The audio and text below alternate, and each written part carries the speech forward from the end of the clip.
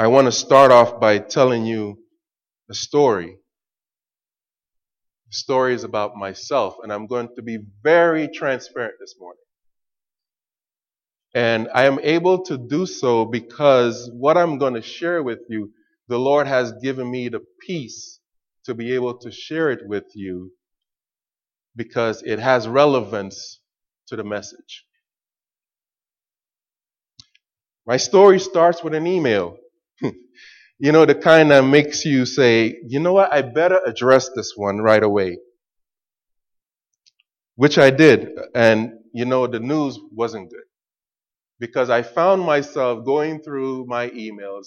And sometimes emails is not one of those things that I read regularly. You can ask Elder Bill. He can testify to that. But on this one day, I said, let me go back and look at all those emails I have, especially your spam box. Y'all know what I'm talking about. Y'all get a lot of junk in those boxes, you know, and I decided I need to go and clean out my emails. They're piling up. I'm probably missing some very, very important message. And it turned out it was true. Well, not entirely, but true enough. And so I addressed it. It had a message that said urgent. You know, it had one of those that, you know, you are, you have some debts. You got to address those debts. And if you don't, you know, there's a pending warrant for your arrest. You know, you will be cited by the court and you'll be asked to come for a hearing. Like I said, I'm going to be very transparent this morning. So you can imagine my surprise when I said, what? How? When? And why? You know, it just didn't make sense. But nevertheless, you know, I made a call, got some information. When I got the information, I kind of, you know, deciphered, well, there is some legitimacy here, but something else probably doesn't line up. So I got on my knees and I prayed. And in my prayer, I pleaded. I didn't just ask. I pleaded with Christ. And I said, let this not be so. And of course, I mentioned all of this. You know, because sometimes when we pray, we tend to be a little, you know, shadowy in our, you know, what we're praying about. Sometimes we have these nice, wonderful prayers. Oh Lord, thou who madest this, you know, the heavens and the earth. And then there are those times when you just want to get right to it. So, Lord, this is my situation. It is dire. I need your help. I need it now. That was my situation. And so, like I said, I pleaded for Christ, and I said, let it not be so. Why? Because I was thinking about my job. I was thinking about my reputation. I was thinking about the negativity that will come from this, especially towards my brethren. I was thinking about just being newly appointed elder. This will not look good.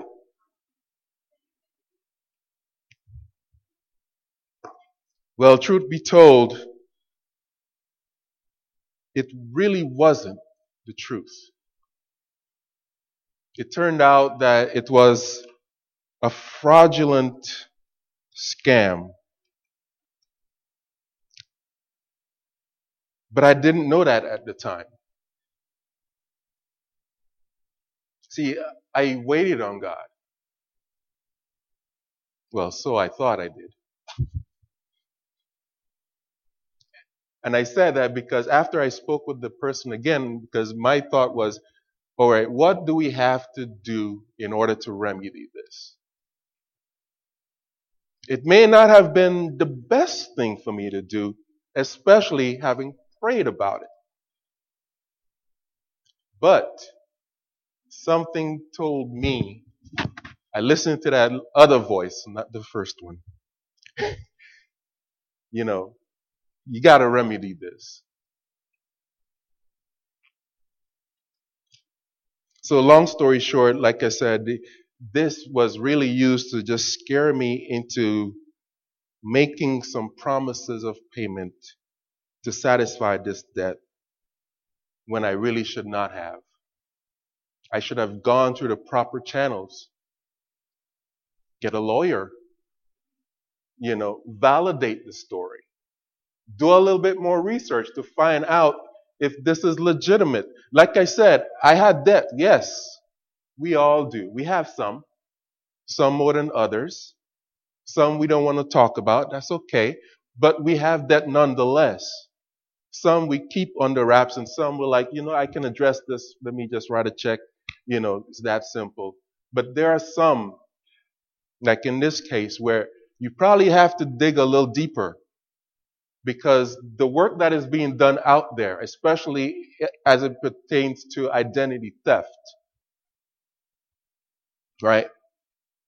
There are ways that your information tied to your social security number can be used against you. That was my case.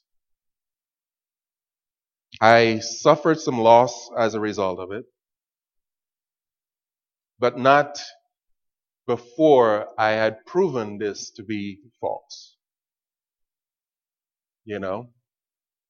And so what it did, it humbled me. It discouraged me. It made me fearful. 3 things that are very detrimental to one's psyche. Because what fear does, it cripples you. At times it makes you go into hasty decisions. Sometimes you act on your own instead of acting with some help.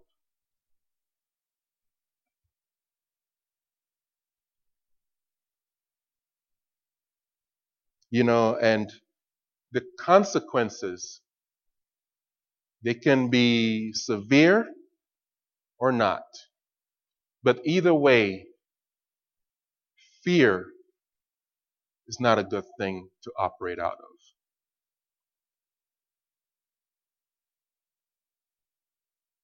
So, in my case, I was impatient. Like I said, I was fearful. And I didn't wait on God long enough. Actually, I'll tell you the truth. I didn't trust Him fully.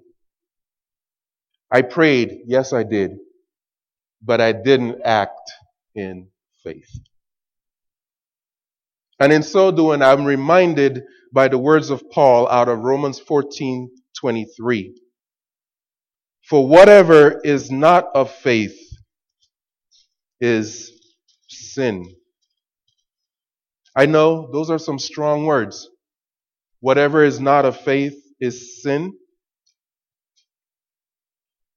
But let's look at those words a little bit. Let's go into Romans 14. If you have your Bibles, please turn there with me. And let's look in the context of why Paul said this.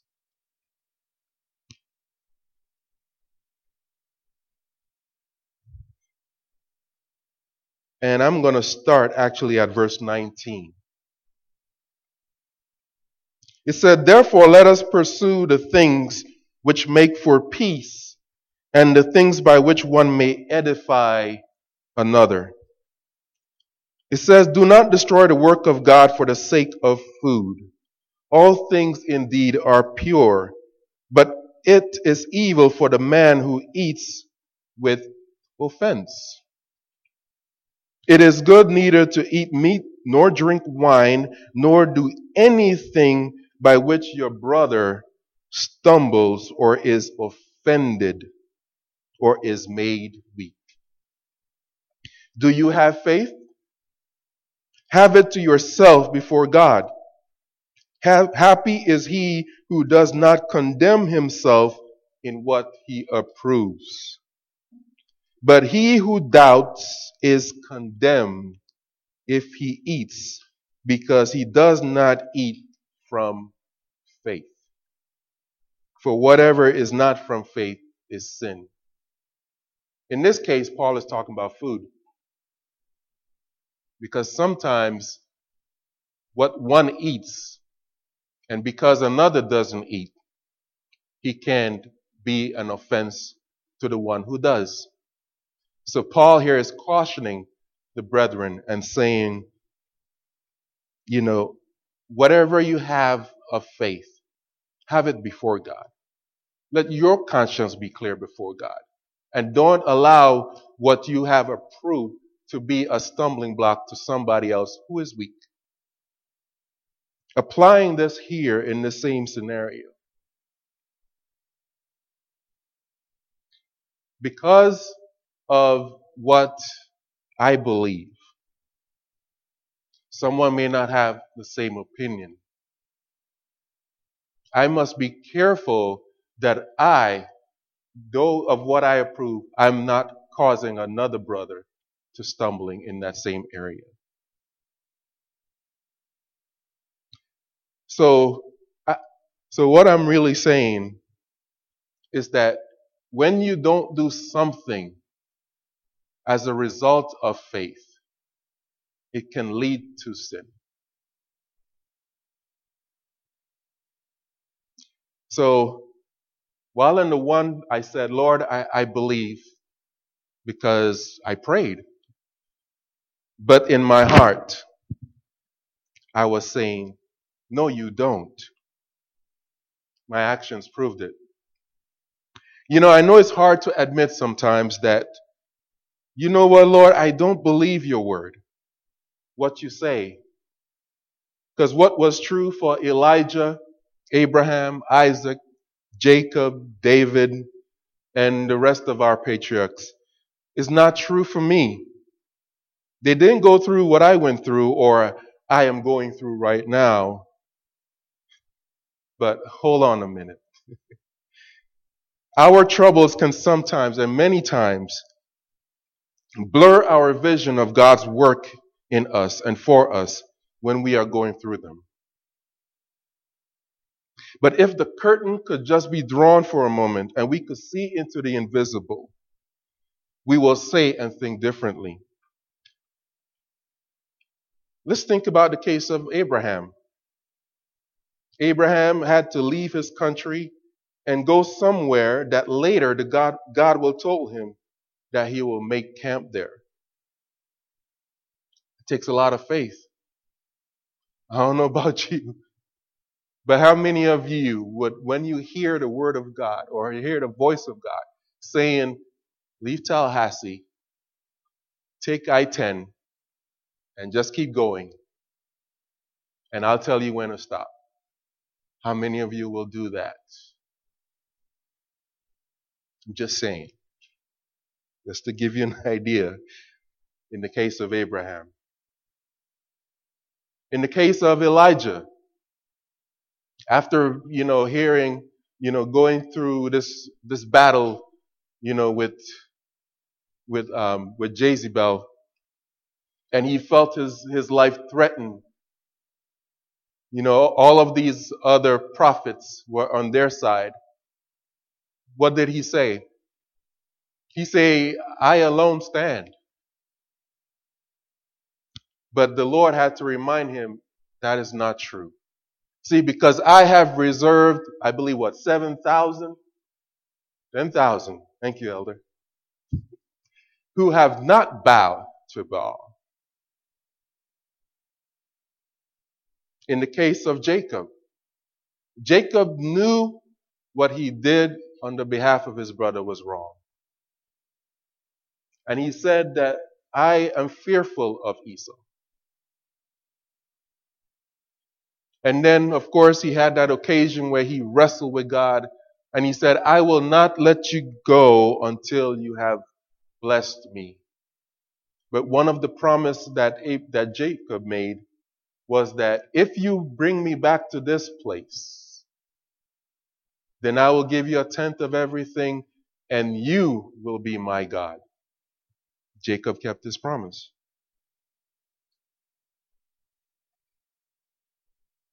So these are just the examples that we have been given. I was given to think about whenever I'm going through my situation, whenever you're going through your situation. That's why the Bible says we have these as examples for us. So that when we are having these moments when we seem weak, we can remember those that were before and be encouraged. See, I truly believe that God does not have a problem with us when we express our unbelief. God has a problem with us when we demonstrate pride. That's the bigger issue. Because pride is what will not allow you to humble yourself and say, Lord, this is the problem I'm dealing with, and I need help because I can't handle it on my own. But if you take pride out of the way, and you come to Him and you humble yourself, this is what He says. Lord, He shows grace to the lowly, and He lifts them up whenever He wills. But those that are of pride, He brings low. The Bible also cautions us, and it tells us that pride goes before what? Exactly.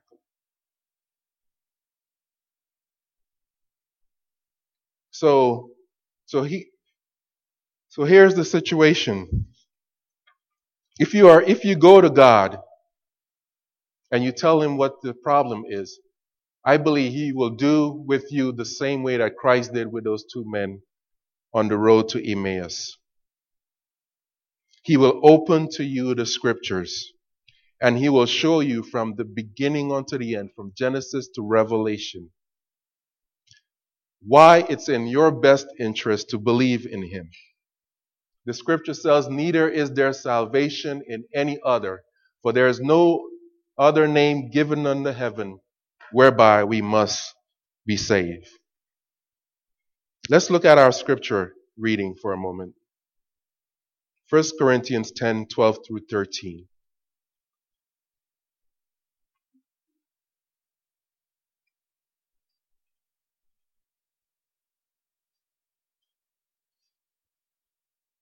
Actually, I'll start at verse 11 because I just schemed over and I saw I need to address 11 as well. Remember those people I mentioned, Abraham, Jacob, Elijah. Verse 11 says, now all these things happened to them as examples, and they were written for our admonition, upon whom the ends of the age have come. Therefore let him who thinks he stands take heed, lest he falls. No temptation has overtaken you except such as is common to man. But God is faithful, who will not allow you to be tempted beyond what you are able, but with the temptation will also make the way of escape, that you may be able to bear it. I love that scripture. I have found comfort in it. Especially when it says that God is faithful. Because perhaps you may have missed it. Perhaps you may have forgotten, and you need to be reminded that if you will look at the scriptures, church, even if you will look at the brethren amongst you who have testified of the goodness of God, you will find that God is faithful. From the moment you rise up in the morning to when you go to bed at night, God is faithful. And it tells me that He will not allow you to be tempted beyond what you are able. That tells me that God knows everything about every situation. He is never caught off guard. He's not caught by surprise. In fact, God Himself is right there in the midst of it with you. But like I said, sometimes our situation seems so big that it blurs our vision and we cannot see that God is there with us. So the question does become a question of faith. Do you believe that God is there with you in the midst of it? Because if your answer is yes, then you will have the right response. And you will look at that temptation and look at it as an opportunity to honor God because He will honor you in return.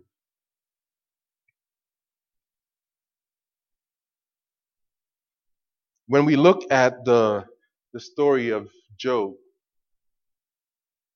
it's a very good story in that it lets us know that at times God can say, "Hast thou considered my servant?" That God, knowing who you are, what you are, why you are, and having done what He has done in your life, is able to make a boast of you to the enemy. I don't know if you got that.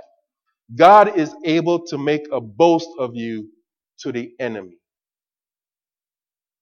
It's like God is saying, just in case you think you have everyone under your thumb, hast thou considered my servant? Hast thou considered my servant Edith? Hast thou considered my servant Mary Ruth? Hast thou considered my servant Maurice? Hast thou considered my servant Israel? He's Neil, but I call him Israel. But God is making a boast. And of course, the enemy comes with his counter argument. He said, but he serves you just because, you give him all this stuff. God is saying, I'm going to prove you wrong. I'm going to take away the hedge, but don't take his life. Imagine if God can say that about you. I'm going to take away the house. I'm going to take away the car. I'm going to take away the job.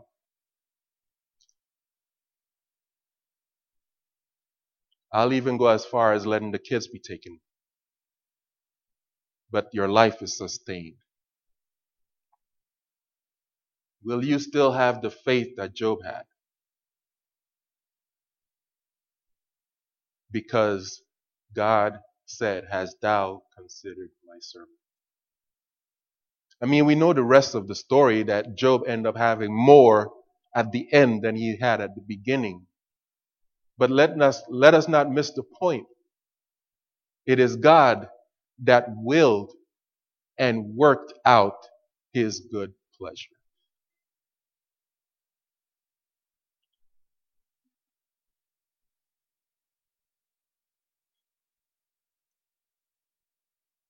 You see, I look at this idea of temptation, and as I said, it comes as an occasion to glorify God.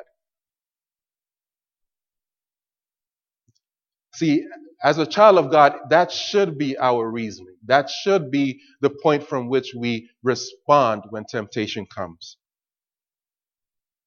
Romans 12 says, brethren, I beseech you by the mercies of God that you present your bodies as a living sacrifice, holy and acceptable unto God, which is your reasonable service. It's a living sacrifice because you are still breathing. Not that you are laying in the grave somewhere, but that you are breathing. You are alive. And so therefore, every moment is an occasion for you to present yourself as a sacrifice to God.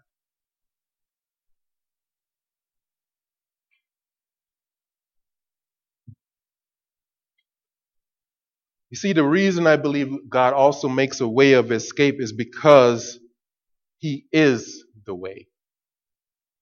The psalmist said, the name of the Lord is a strong tower. The righteous runs into it and is safe. Proverbs 18:10.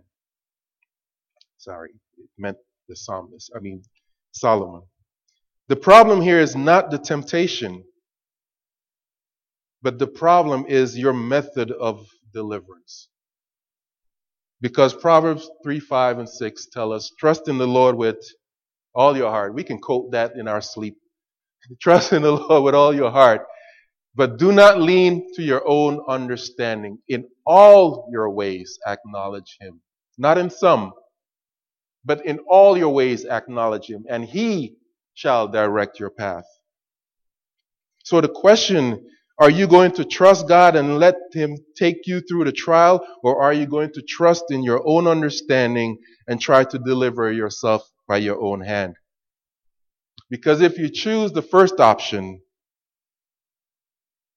God is glorified. If you choose the second, you forfeit your deliverance. You rob God of an occasion to be glorified, thus solidifying your faith in Him. And here's the third part. You give further proof of who your true allegiance belongs to.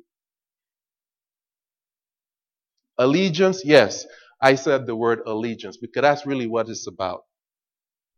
Who are you aligning yourself with in this great controversy that we hear about? Because Christ said, if you are His, then you will hear His voice and you will do the will of God. If you are not, then you are of your father the devil, and the lust of your father you will do. So Paul, in his letter to the Romans, cautioned us. He says, know you not that to whom you yield yourself, servants to obey? His servants you are to whom you obey, whether of sin unto death or obedience unto righteousness. Whether of sin unto death or obedience unto righteousness. So when you look at the temptation, when you look at the trials, be very careful in the conclusion that you come to about the trial. Because James 1 tells us, and let's go there for a moment. I'm going to wrap it up in a second.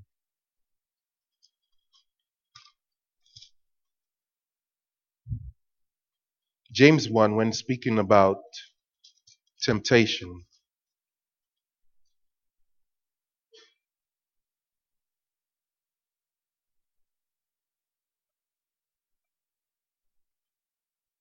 and it starts in really verse 13.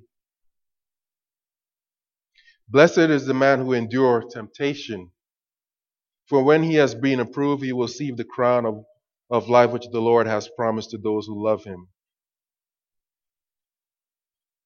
That was verse 12, sorry. Let no one say when he is tempted, I am tempted by God. For God cannot be tempted by evil, nor does He Himself tempt anyone. But each one is tempted when he is drawn away by his own desires and enticed. Then when desire has conceived, it gives birth to sin, and sin, when it is full grown, brings forth death. So do not be deceived, my brethren. As I mentioned, be very careful the conclusion that you come to about that temptation. Because if you see that temptation is an occasion to sin, then you know that is not of God. But if that an occasion is an occasion to glorify God, then you know that it is from Him. And if you realize that the temptation or the trial came as an occasion to cause you to sin, then you can turn to the promise in 1 Corinthians chapter 10, where it says, the Lord is faithful, where he will make a way of escape so that you are able to bear it. I entitled the sermon, It Is Written, because I was thinking about the temptation that Christ went through. And for every attack that he had, his words were, it is written. Because his defense, his deliverance was in the Word of God. I'm saying to you today that no matter what you're going through, whatever trial, your deliverance, your assurance comes in the words, it is written. Yes, it is written that man shall not live by bread alone, but by every word that proceeds out of the mouth of God. It is written, thou shalt not tempt the Lord. But it is also written that God is faithful. He will not suffer you to be tempted above that you are able. So for those of you who are going through those trials where it seems like the weight of the world is on your shoulder and you cannot bear it, remember those words. He will not suffer you to be tempted beyond that you are able. God has a confidence in you as his children that whatever you are going through and you are going through it to the degree that you are going through is because he believes that you are able to bear it to that degree. If it becomes too much, he in his mercy and his love will take you out of it so that you do not dishonor him. I pray that as an encouragement to you, because as you look at your life, as you look at your calling as children of God, that no matter what you are faced with, you realize that God is glorifying himself through you. God is a spirit. We are flesh. So he needs that body to show himself to those that are of like state, meaning they are like flesh, in order for them to have a belief that God is who he is. So the question is, will you allow yourself to be that agent, that vessel that God uses to magnify himself to this people? It is one thing for us to speak a good word, but it is another to live that word. Because I've heard it said, I would rather see a sermon any day than hear a sermon. So my encouragement to you, brothers and sisters, is that you will face your trials, your temptations, as a good soldier, as one that has been called and approved by God to face it. Because he doesn't call you and just leave you out there. That's what the enemy wants you to believe. But he calls you, and not only that, he equips you for the trial. And by so equipping you, he proves himself as the deliverer that he says that he is. So take him at his word. Trust him. As I told you, I was very transparent at the beginning. And the reason I was able to, again, is because God gave me the peace that I needed to know that, first of all, I wasn't the only one that this has happened to. You know, a lot of people have been scammed before.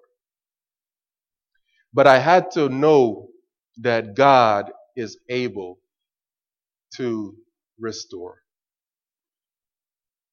And so no matter what I have lost, even if I don't get it back, that's okay. But I believe someone, by hearing my words today, are encouraged. Someone is strengthened.